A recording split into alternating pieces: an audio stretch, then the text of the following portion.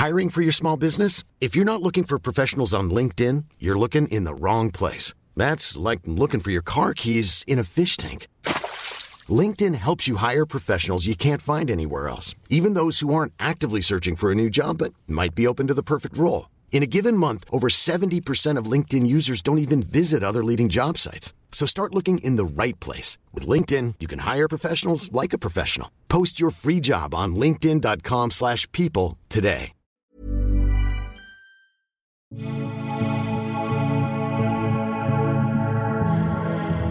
Hi, it's Lainey. Hey, it's Duana. And welcome to Show Your Work.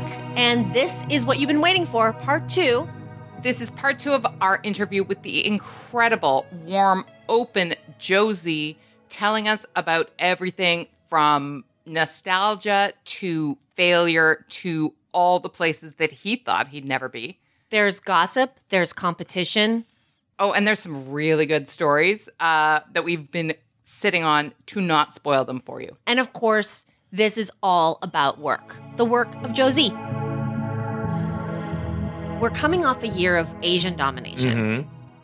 Crazy Rich Asians, Searching. It's unreal. Like, Crazy Rich Asians was named like best movie at the Critics' Choice Awards. It has been such a great year for representation for those of Asian background. And it got me to thinking about you. You're a kid who was born in Hong Kong, moved to Canada, ended up in New York, a leader in the fashion industry, the creative director of Elle, as you said, this behemoth of a publication, essentially the Elle counterpart to Anna Wintour, a Chinese man. What was that like to be a first only different? I never, ever thought, I mean, I did, but I never really thought about race in that particular way. Like, I never went through my entire career path thinking like, wow, I was the only Asian man that did this. I was the only this. And it wasn't really until, like, I think we talked about Fab Life, that when I was on that talk show, I was like, oh, wait, hold on. I'm the only Asian man on a daily, as a host of a daytime talk show, ever. Mm-hmm. Yep. Yes. You know, ever. The only. Ever. One. And they've had women, but never men, you know, and I was like, oh, that's kind of insane. I get to be part of that glass ceiling in a way. And you know, whether it worked or didn't work, it was for me just incredibly gratifying, but I didn't feel like I was on the front line of being an activist and trying to make that happen. And I have been so incredibly like behind this year with Crazy Rich Asians and Searching and all of that stuff. And I really try to promote and push so much of that, you know, in everything that I do. And I feel like for the first time, I've been even more embracing of my own culture, because yes, I was born in Hong Kong. I moved here, but like, you moved to Toronto in the 80s. I'm going to tell you, like, you know, we're not sitting here being like, hey, yay, we're Asian. It's like, no, we're white. Yeah. Or at least I'm going to assimilate into the culture here, because if you don't try to make yourself fit in, you'll never be successful here. And that was such a big mantra of growing up. And like, we went to schools in North York that was predominantly Jewish, and I knew that culture and that religion so much more than my own.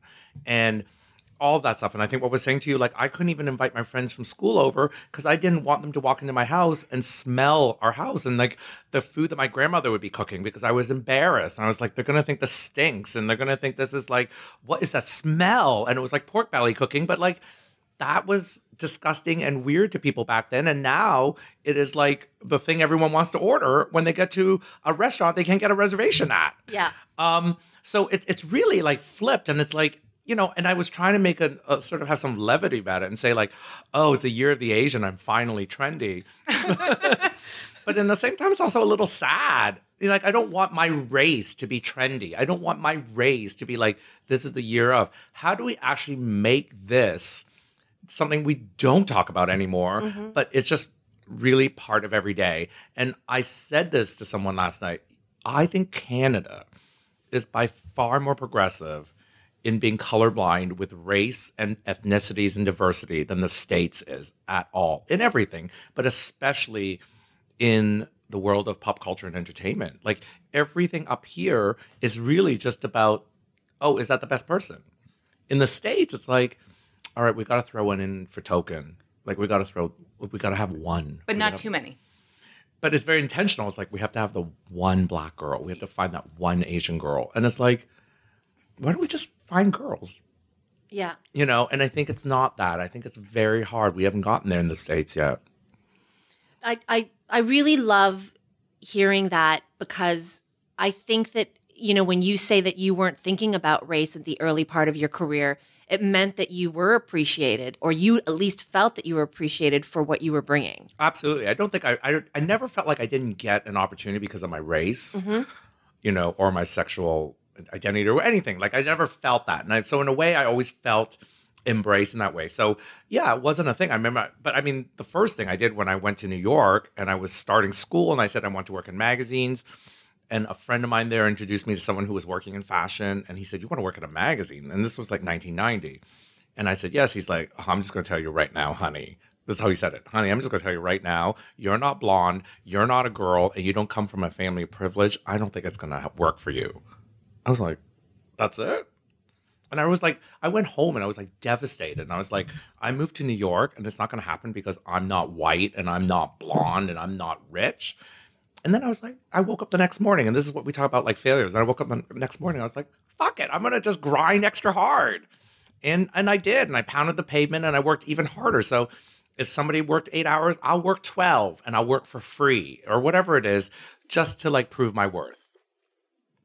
So then when the big job comes, and I know that there were a series of big jobs, and there are things that, you know, that everything that looks like a dream then becomes the floor for the next kind of dream. But when it was about creative director at Elle and so forth, maybe the opposite question is, what do you think was the thing? Obviously, for any job at that level, they're interviewing lots of people, they're considering lots of, what do you think was the thing about you, or the thing that you pushed that made them go, this is the guy? I mean, I think I had an extensive resume in the things that I've done, and people really sort of appreciate it. And I think the 10 years I spent at W in the 90s really sort of, I have to say that really was sort of the needle moving on my career. But I also think like a lot of it is, to be honest, my Canadianness. Like, I think people liked that I was just nice and like just normal. And like, I didn't come from a privileged family. I didn't come from a place where I felt like I had to act and put on airs and be a certain way. And I hated the part of fashion where people felt like they had to act a certain way, because I could look through people and be like, but that's not who you are. Why are you being that? Like, Anna Wintour is unapologetically Anna Wintour. She is Devil Wears Prada, but she doesn't put that on. Right. So when I see other people try to mimic Anna, I'm thinking, that's not who you are. And that's why it doesn't work on you, because now you just look like an asshole. And on Anna, you respect it because it's just her. It's not affected. Yeah. And I think, you know, and so for me, I realized I'm just going to be me. I don't have to be this person. So yeah, if I am too nice, if I am too embracing, if I am too involving of everybody, and that's not what you do in the world of fashion, well, then screw it. Then maybe I shouldn't do this and whatever. But I think that it ended up working out. And I think the New York Times did a profile of me back then, and they were like, oh, he's like he's the nice ambassador, whatever, to the world of fashion. I don't remember what the exact headline was, but I was like, oh. And again, I never even really thought about it. I thought it was just me. It wasn't like a thing where I said, well, I think my brand is going to be nice so that I can really counteract everybody else. And there's no intention. There was no like ulterior motive. It just was me being me. And it worked because, yeah, it was you do you is a phrase that we've argued about a bit, but that's the idea, right? That you were continuing to do what you would have done anyway in the bigger or small, the biggest or smallest venue. You're still going to do. Oh, and then people are like, oh, you're from Canada. Now I get it. I said, I'm sorry. You talked a little bit about not being interested in hierarchies. Was that something that was a conscious decision, or was it kind of the same idea where you were like, no, why should we care? And you were surprised that people know. Not conscious at all. I love involving everybody. I love groups. Like, I've always loved that. Like, when I launched a magazine in Condé Nast called Vitals, we work like a dog. We work like overnight. We work 20 hours, 14 hours, whatever. Then I'd be like, let's all go to a movie. And I took my entire staff out. We went to a movie. Who does that? Because I was like, we all work so hard. Let's go to a movie. Like, let's just go do something different. Like, let's all go bowling. And I've always treated the people I work with like a mini family. And I think that's just because I don't know, because I don't even do that with my own family. I don't know. And I feel like You're not up at 4 a.m. with your fam. Like no, yeah, we don't all right. go hang out, and we just don't have that kind of relationship. But I had that with my work family, and I feel like maybe work was the thing that I felt so at home at.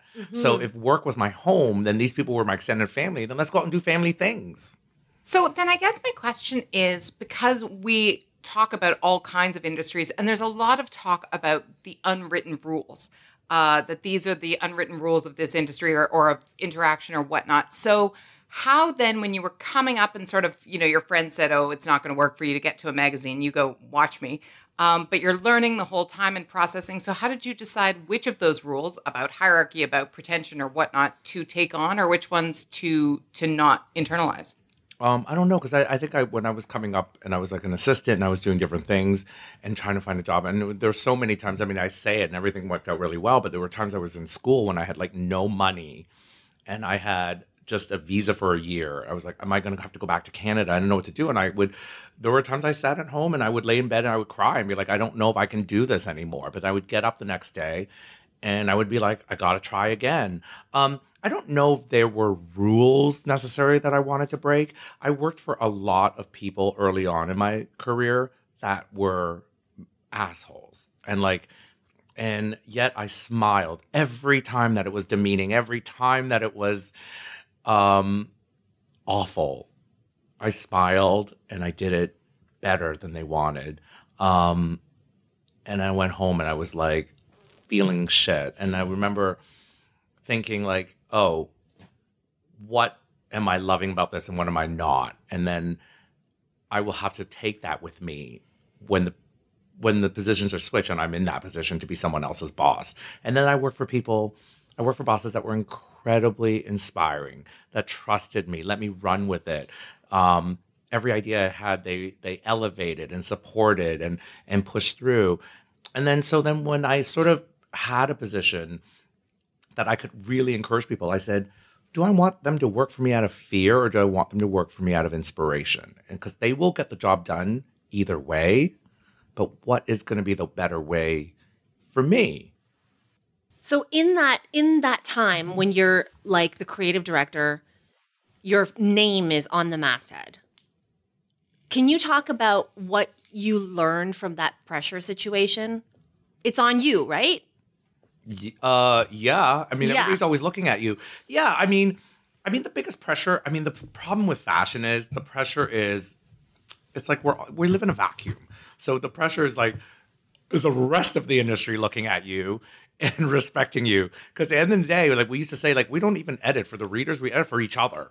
Like, is the industry looking at you and thinking like, you're cool? Are you cool enough? Are you like new enough? Are you innovative enough? And we're like, and sometimes I gotta be like, you guys, we gotta start thinking about the reader, not just the industry, because we do worry so much about just editing for each other.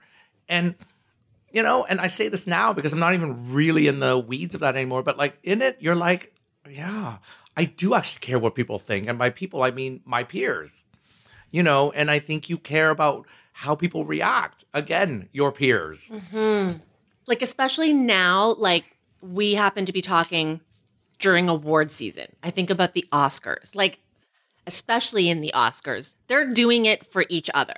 Like, this is not about the audience. They're campaigning to each other, within each other. And I know it's a very specific scenario, the Hollywood thing, but I do think it's applicable within all industries. Science, researchers, like, think about the competition between... like if you're in a lab with somebody. Oh, absolutely. Yeah. I was thinking about you talking earlier about watching a rough cut with your husband, with your partner, and you know where those seams are. Mm-hmm. And the only people who know where those seams are your colleagues, your people. We talk about this all the time, right? That if you cut something out of a piece or out of a script or whatnot, the people who see that, the people who you're really like, is that going to look clumsy or whatnot, are the people who make you better. The colleagues are the ones that you're working for. But then I guess your question is, does it become too insular if you're only focused on the 25 people who are your competition or whatever? It totally becomes insular, but most people don't care because it's a self-gratifying, it's an ego thing. It's like, if I win the Oscar, I'm better than all these people. But is it really about like sometimes it's like, but your movie's so successful, isn't that the Oscar enough? Right. That everybody went to see you, but it isn't, because it is about self-congratulatory. Yeah. A sort of a thing that is very satisfying because it is your peers. It is these people that you do it for. Do you know what I mean? That you want, because I think we all do this in search of some level of validation, and validation from your peers and or your mentors will always have much more gravitas than just validation from a general mass public. If a world famous producer were to say to me, like, I love 7 Days Out, it's just going to carry more weight for me because this is what you do. You know what is a good show versus just someone who just watches a lot of TV. So in the fashion industry back then, 90s, early 2000s, you're doing it, you're watching it, like basically you're doing it for each other. It's New York City. It's that cutthroat environment. It's a bubble. Yeah, you're doing it for each other. Everybody's trying to outdo each other. The editors are Vogue at putting out something to be like, oh, will the people at Bazaar look at it and think that we're better than that? Like, did we do a better job than they did? Yeah. Like, it's all for each other. You know, forgetting that there is actually a public out there who's paying money for this. Yeah. And they're getting a lot out of it. But I think media has always been for each other. Yeah, that's like, I can't talk right now because you just nailed it. Or you are brave enough to say, like, what we all know. I have no problem saying it because it is. But you're right. Is. It is fucking all for each other. Absolutely. And, No, you obviously you want to have your work be matched up against other people who know how the level of difficulty, right? It's the same. Look, if you're in the circus and if I see somebody do a flip, I'm like, that's amazing. But the other circus people are like, is it? They just did a double rotation of a blah, blah, blah, whatever, Olympians. No, I think you need those pace markers, right? Those sort of people. I think if you're doing it for someone else, it also makes sure you're always having an edge in the race. Like, you're going to look at it and be like, okay, we're going to have to like move it forward a little bit. We're going to do it like this. Because if you just do it in a very general sense, then you just become complacent. Like, even on like the social, it'd be like, if we only just do it for the people who are out there watching the show, well, it's successful already, so we could just come back and repeat the same formula every day. Yeah. We don't really have to push. We don't really have to try. We don't even have to be innovative because it doesn't matter. But it does matter because then it'll never keep moving with the times. But that only happens because you need to keep an edge in the race. Well, listen, I mean, without this turning into a circle jerk, the reason why this is so exciting for us is because Duane and I have always been advocates for competition.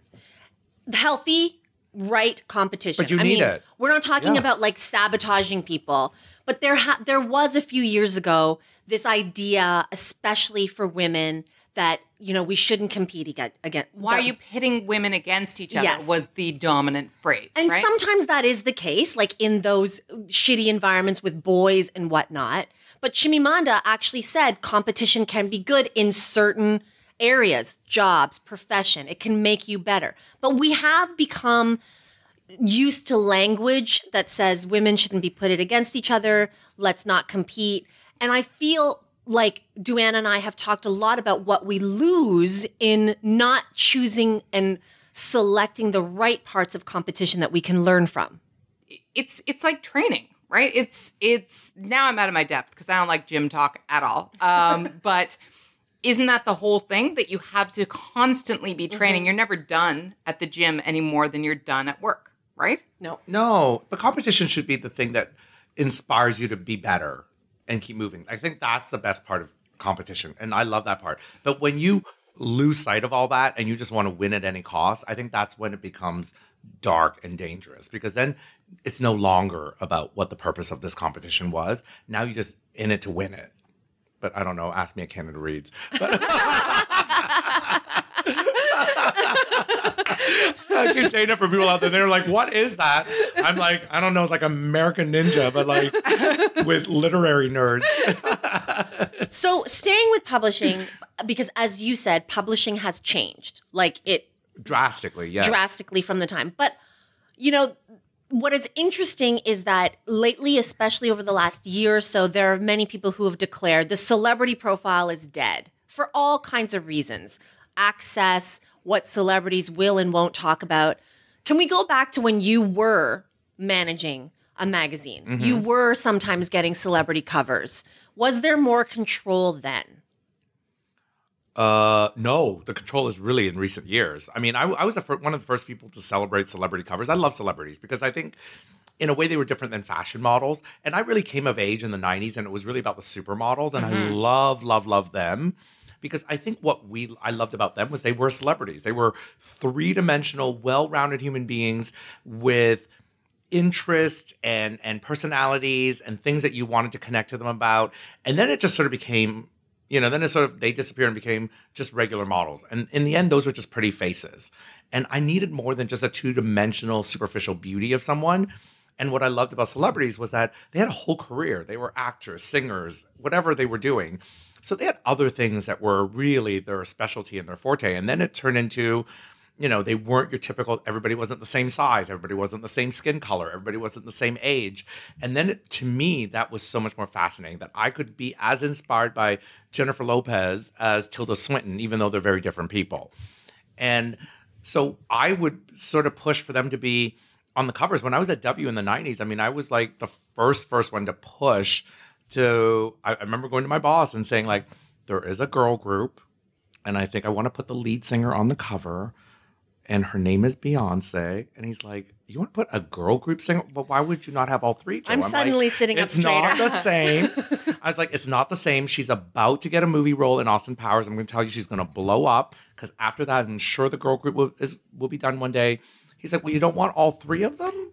I'm like, it's not like that. She's going to be the breakout star. He's like, all right, I trust you. And we gave her first American magazine cover ever. And it was the same when I got to Elle and we did it for Gaga. I was like watching her one night at midnight. I was like, I know you. I was like texting my boss and I was like, we got to put this girl on the cover. She's going to be huge. I know you think she's weird. He's like, you don't think she's a bit too strange? I'm like, I think her strangeness will be the thing that sort of makes her become a star. And I love doing it. I did it with Justin Timberlake at Details. Like he was still in NSYNC. Literally. They were laughing at me when I said, I think we need to put him on the cover. They're like, the lead singer of a boy band? I'm like, trust me on this one. I will change his image. We will do something completely different in the pages. He'll look grown up. They're like, Joe. And I was like, trust me, please. They trusted me. It was their best-selling issue ever in like a long, long time. And of course, Justin became a huge star. So I have you to blame for that because I hate him. You do hate him? I worked with him all these years. I did all this stuff growing up with him. Oh, no. So I have you to blame for that. Yes. No, but that is, I mean, this is so great because as you said, there was a movement, right? From like models on the cover of fashion magazines to celebrities. And then some people complained there's too many celebrities. And now it's only celebrities on the cover of fashion magazines. Like it is out of the 12 covers of a year, probably maybe only one. Let's take Vogue, for example. Only one is now a model. And it has to be like Giselle. A celebrity in and of itself. Right? Absolutely. So yeah, or a figure. It's not just a regular pretty face. It's a public figure. Yeah. I mean, I don't know. Listen, yes, it's all about celebrities now and there's so much more control now. So I think the celebrity profile is dead for people in the way because it's not real. It's a press release of what people need to say. Mm-hmm. So yes. And also like at the end of the day, I love Jennifer Lawrence. I love Nicole Kidman, but how many more profiles can you read of them? It is the same thing over and over again. So is it the death of the celebrity profile? I feel like we go in waves. So like, yeah, people have said it's the death of the sitcom or the death of the rom-com, and then you have Crazy Rich Asians. So like, it's just the death of the formula and how you can reinvent it. Because if someone can reinvent it well and right, it'll be the whole thing again.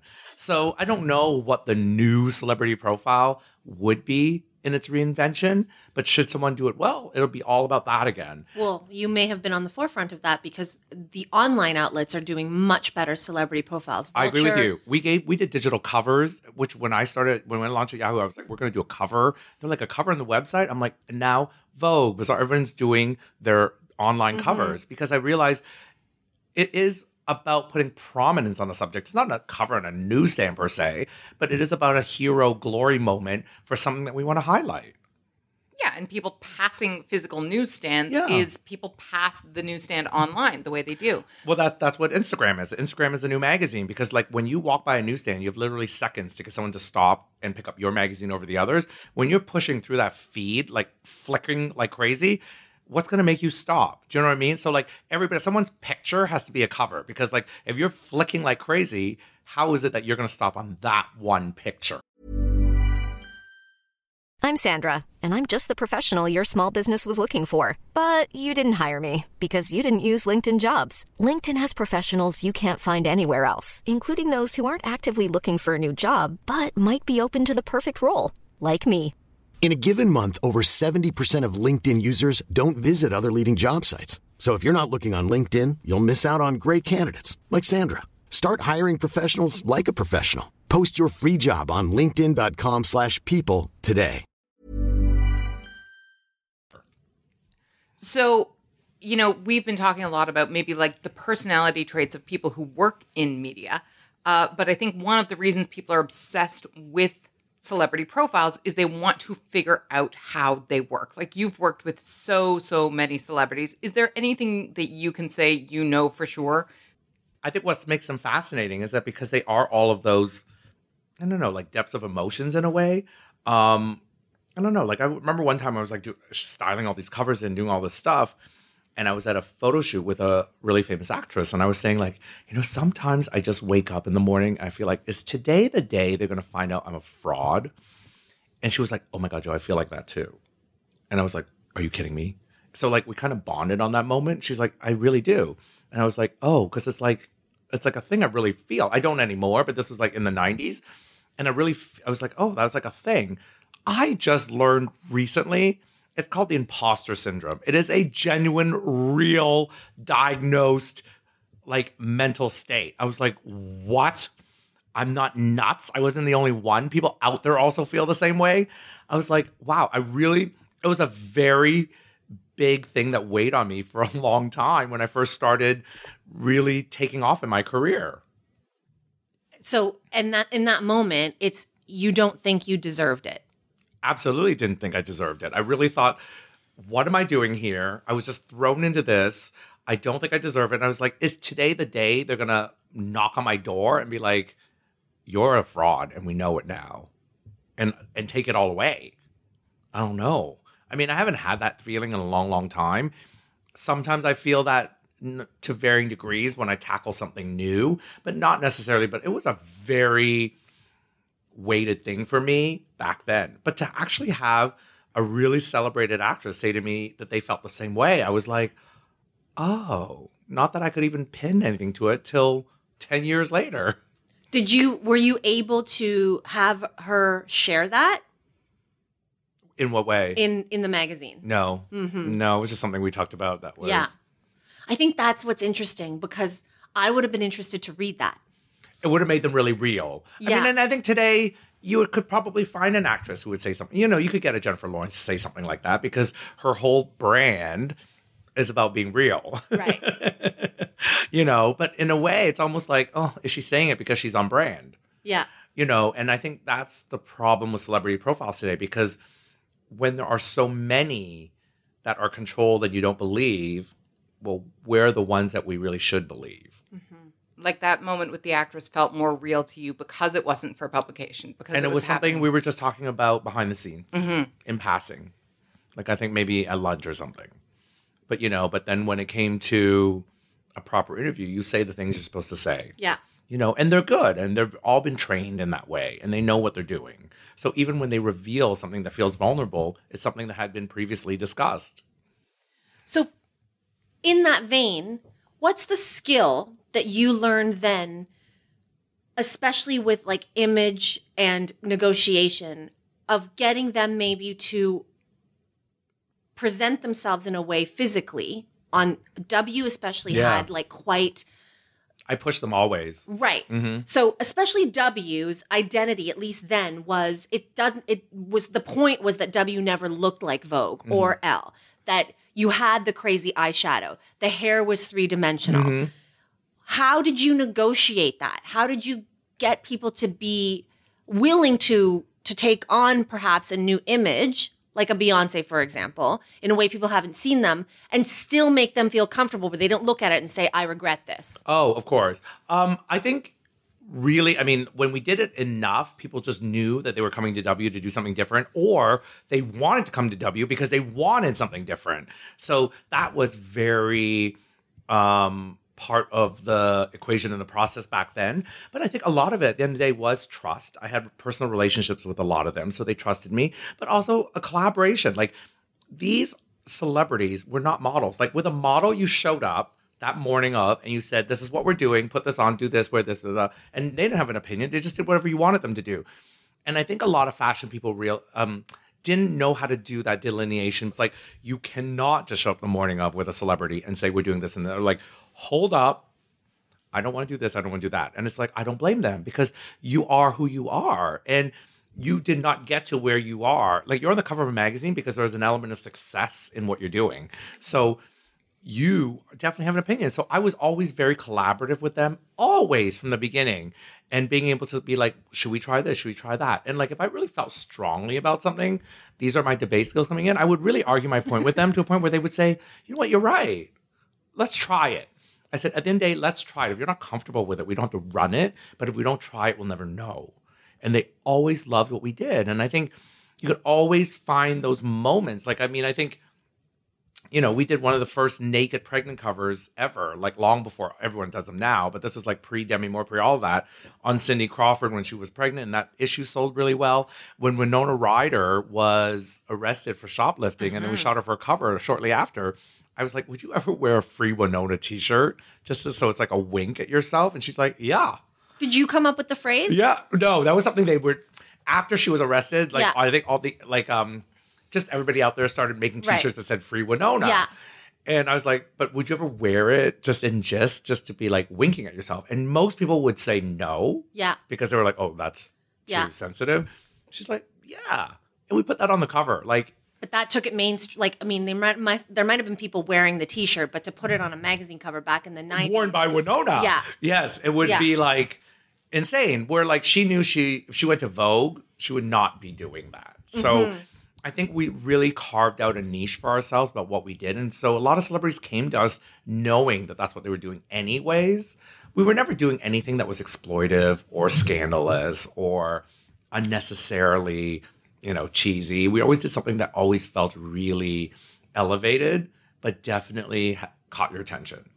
That irreverence, right? Like not taking yourself too seriously. I think it was sort of a relief for a lot of these celebrities because everything is so serious. It's like, we're promoting the movie. We're on the junket. I have to be an actress. We're going to go to an awards. I have a speech to give. And it's sometimes just to do something that takes it out of the realm of who they are was really good. But you have to be surprised. A lot of celebrities are actually not good with still photos. They're really good at inhabiting a character.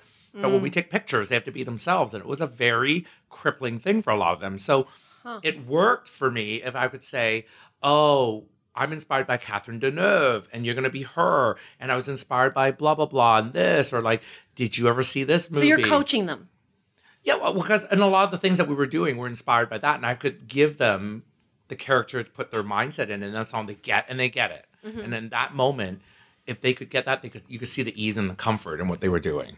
Are you professionally nostalgic? Like, let's say that you are on Instagram and you see somebody posting the Free Winona t-shirt cover and you see other covers that you produced. Are you that kind of person where you miss it, you look back? Or, for example, if you're browsing Instagram and you see Free Winona, which is fitting because we have sirens going by, so in our hotel room that can't block out the sound. But if you see covers you produce like Winona, like Beyonce, are you the kind of person that stops and says to yourself, oh, wow, and you get nostalgic? And the reason I'm asking is because from a personal level, one of the things my friends always say to me is that I'm fickle. I get over things very quickly. You move on. I move on. I move on too. But yes, because I don't like living in the past, but I do get a little nostalgic. I mean, there are accounts on Instagram now that are like 90s fashion or 90s this, and they will put up my old work and tag me, and I'll be like, what? I was like, oh, I forgot I did that. So less nostalgic, like, oh, I missed that moment. You forgot you did that. Well, like you have a lot of stuff going on. You can't remember every shoot. I styled things for better part of 20 years. It's hard to remember every shoot. But I don't know. It was like, so less like, oh, I miss that moment. I wish, I missed that moment. I wish we could go back there. I don't have that, because I love that we lived it back then. If we had it now, it would not be the same. So it was sort of like the right place at the right time. So I appreciate it, and I'm glad I was part of it, but I don't miss it in that way. Sometimes I miss a magazine because I miss working together with a community of people, all for one common goal, and then we have a final product to show for it. So that, yeah, but I mean, otherwise, yeah, I mean, I love that these people all put up like old pictures that I've done and show me. And then one time I went to a designer, well, Wes Gordon, who is now the designer for Carolina Herrera, but he was just starting out as a young designer, and he was launching his first ever resort collection. This is, I don't know, 10 years ago or so. And then he was like, oh, Joe, I want to show you my collection. It was really inspired by these vintage images I found. You know, I was really inspired by Gwyneth Paltrow in the 90s. I'm like, I styled those. But I love that you call them vintage images.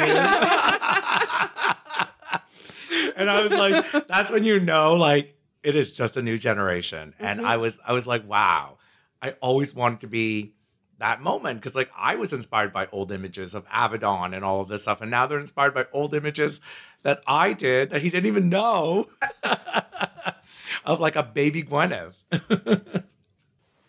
Do you sort of have anything that is like a touchstone for you, pop culture or otherwise? The joke is I over-identified with Hamilton now and forever. You know, why do you write like you're running out of time and all the rest of it? There's a lot about work. And you sort of, you had a lot in Crazy Rich Asians that meant a lot to you, not just because the movie was representative, but that there were sort of ethos that were in it for you. Is there anything that you kind of constantly come back to or touch in with that you're like, oh yeah, or try to, I don't know, power pose like Beyonce or whatever it is? No, I mean, I think a lot, like I think what Lainey was saying, I don't really dwell in the past or dwell in nostalgia moments. Like, I am a huge pop culture fanatic, and I realize that I am because I love being obsessed with what people are obsessed with in the moment.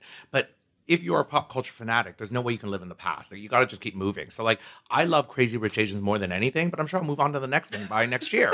Do you know what I mean? Yeah. And like, whatever it is of the moment, like I love it while I'm there in that moment. So it's kind of hard for me. I don't really backtrack and be like, oh, I'm going to go back to this. It's all about the 90s. It's like, I love the 90s. I'm moving on. It was the 90s last year. Great. But then on to the next thing. So hard for me to go back and pin a specific time or moment or reference or inspiration and say, well, I always go back to that. I don't really. I kind of just get with what's happening for me in this moment. So then right now, tomorrow morning, what's your hype song? What do you turn on to be like, okay, I got to go. I got to make this happen? I was obsessed with Seven Rings by Ariana Grande like 2 weeks ago, but now so overplayed. I'm like, oh no. But I've been obsessed. I mean, not brand new, but not old. But like that Sam Smith Normani song.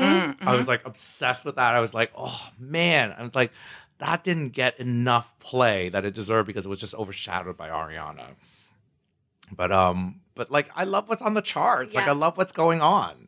Yeah. I love that you say that because I feel like so many people are like, oh, I look back and music before was so much better than it is now. And I'm like, says that? Oh, I work everybody. with people. Everybody says that. It's like, they're like, I love know what I Patsy mean, right? Cline. Yeah. I love the Beatles. I'm like, oh no, give me Shut something up. today. Yeah. Me too. Give me Miley Cyrus. Give me like, I just need something like current. And like, it to me, I don't, and it's not because I just want to like it because it's current. I really do like it because it's so representative of right now. So on that note, given that you are a cultural commentator, you're on TV, so you talked about being at the Oscars. With your expertise, people are asking you, what did you think of that dress? How honest can you be? And in conjunction with that, as you have accumulated power and success, 7 Days Out is a huge hit. You're working on so many other projects. Have you felt that you've been able to leverage more of that power to be more honest in your opinion and in the things that you do? I try to be as honest. I mean, I try to be honest. I'm just like not naturally a mean-spirited person. So I can't just come out and be cutting for no reason. It isn't authentic to me and it's not who I am. You know, like Oscars, for example. How honest am I if I like a dress or not? I'm always honest. If I love a dress, I love a dress. Just no one really looks terrible anymore. Everyone kind of just looks like fine. how sad you are that you, because it's fun for some people to look terrible. I want people to look terrible. Like, I just want people to have more personality because everything is so managed now. So it's like you hire a stylist. There's a team of people seeing that stylist. What designer you wear is very intentional. How that is, everything's safe. That's why everyone just looks pretty. So after every award show, people are like, well, what did you think? I'm like, the same. They all look really pretty. Do I have standouts among the pretty? Absolutely. But did anyone come out looking like a total like fright? No, that doesn't exist. It's like, remember when Kim Basinger made her own dress and went to the Oscars, or Sharon Stone took out her husband's white Gap shirt and put, like, that doesn't exist anymore. Like, the most scandal there is like, so-and-so bought that Alexander McQueen gown. I'm like, that's a scandal? Like, I think it's hard. I mean, do I want to be more honest? I think not that. I think I'm pretty honest enough, but like you brought up Chrissy Teigen. I always envy her because she is completely unfiltered and uncaring. And I think maybe my biggest drawback is that I always self-edit probably way too much, or that maybe it's the Asian in me. I don't know if I can ever be that unfiltered. Do you know what I mean? Yeah. And I look at her and I'd be like, oh, you're so good at that. And like, but like, then I was like, but that's just who she is. If I said something like that, I'd be condemned for being on PC or this or that. Right. But there is a fearlessness to her. Oh, that is completely. breathtaking. And enviable for sure. Absolutely. I think. And it's very enviable, that fearlessness about her. It should be like, it's not even like, oh, that's what I think I'm just going to put out there. She's putting it out there as she's thinking it. And to be successful in that fearless is what is interesting about her. And so I look up to her all the time because I feel like that is such a great and brave place to be. Like you could be there. You're really like it's not like there's not a lot of concerns about what people think, and I think that's kind of the best place to be. I ask because I know that there are a lot of people who are listening in their own workspaces where fearlessness and caution are a real everyday responsibility, and it's life or death even to keep your job. How are you fearless? And to be fearless is to be successful, to charge forward, and then how to be pragmatic. Yeah. Yeah, when to spend it, right? Yeah. When to drop those things. And one of the reasons, of course, that we're all so compelled by Chrissy Teigen is she's so clearly not trying. She's so clearly not trying to get to anything. But she's also not going to work in a 9-to-5 corporate job, and where being that unfiltered in your comments and your social media and in any part of your life would not fly, and I think would actually have a lot of repercussions for someone else out there. And I think it's just really understanding and knowing, like, should you not say something? No. Should you absolutely stand your ground about stuff? Yes. And should you not be taken advantage of? Absolutely. But you also have to be able to understand how you toe that line, especially if you are going to work every day and you have a job that is tough. Like, we live in a place now where words matter. Words matter. It's no longer about semantics. It's no longer about context. Words matter. What you write on social media can come back to haunt you. What you say to a coworker can come back to haunt you. What you email will come back to haunt you. And you have to be prepared that I always try to think, like, when I write an email, when I talk to someone on the phone, when I put a tweet out there, am I going to be okay if this gets brought up 10 years from now and if it gets addressed with the public? So then I guess the question is, it seems like everything you've been saying has been about pursuing authenticity. Like, from 7 Days Out and finding the people who are behind the scenes, who don't have a front and this and that. So do you have a guideline for being as authentic as possible without being too far or Reckless. Yeah, reckless is a great way of putting it. I think that's subjective from person to person, but I think you can be as authentic as you want, but if it starts to affect and or hurt or sort of unempower other people, then you sort of have to take a step back, because when you start involving other people in a negative way, then it's no longer authentic. It's no longer like a genuine thing that's moving anyone forward. And I think that's the most important part, because you could be like, oh, I'm just being me, but it's like really like bringing other people down. Well, that's actually counterproductive. you know, and I think maybe then you have to sort of check yourself at the door. Do we have a final question? I mean, tell us about, J-Lo. Tell us the secret thing. Tell us the thing that you wish everybody would ask you that they don't ask, or that is the least explored thing about you and your career. Oh my gosh. I mean, if it's one last question, we got to go big. The thing that people haven't asked me? I would like to think that this was the most extensive interview you've done. This is no, I'm not kidding. I think this is absolutely the most extensive interview and the most in-depth and the most sort of like personal about my career that people have gone, because usually they just want to do top line resume stuff, and I'm like, oh, that's like an interview, but my LinkedIn. Do you know what I mean? Right. And I'm like, okay, which is fine. You know, it's like, oh, what was your biggest career moments? Like this, that, like, and like that's all fine. But I think it's really about all the things that like all those moments in between the big moments that to me define my career. So like, yes, all of that is great, but there's a lot of crappy stuff that happened in between, a lot of great stuff, a lot of hard work. I don't know. I mean, I think, and you know, and it's like feeling like, I think the hardest thing about my career is that people always think like everything is successful, everything is great. And I think a lot of people, you have to sort of understand that it isn't always like that for anyone. And I think when you look at people out there, because I have a lot of friends and I have a lot of people I know who say like, oh, I could do what they do. I wish I had that career. I wish I had that. But I was like, you don't actually really know what they have. And you don't really know how they feel about what they have. And I think you sort of can't be envious of that. In a way, I think you can only be the best of what you can be, you know, and I know that all sounds so like cliche and crazy, but it's just like it is what it is, you know. And I think they're like, oh, I wish I've done more of this, I wish I did that, I wish I did this, and I'm like, well, you still did more than a lot of other people. I mean, it's like you can only hold yourself accountable, I think, but you can't really expect too much at the same time. Thank you. Thank you, guys. Thank you for showing and sharing your work, Josie. And we can't wait for season 2 of 7 Days Out. Oh, me too. Fingers crossed. When you'll come back and tell us about it. Yes. Thank you. You're so generous. And wow, like, did you blow our minds a few times? Absolutely. We had to pause and be like, yeah, you just said that in 7 words.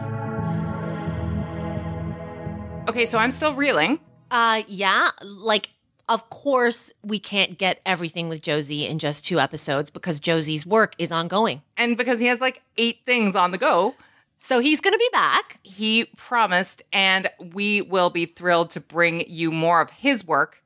In the meantime, send us your thoughts about any work-related subjects. But if you want to share your thoughts on this Josie episode, if you want to let us know what was your big takeaway from what he shared with us, please do. We'd love to read your comments on our next episode.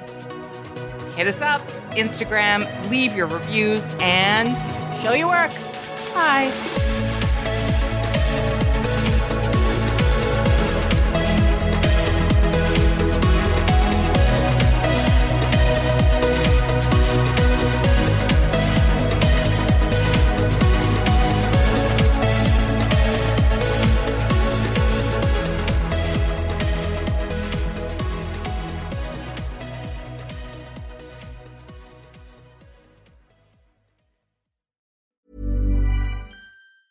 Planning for your next trip?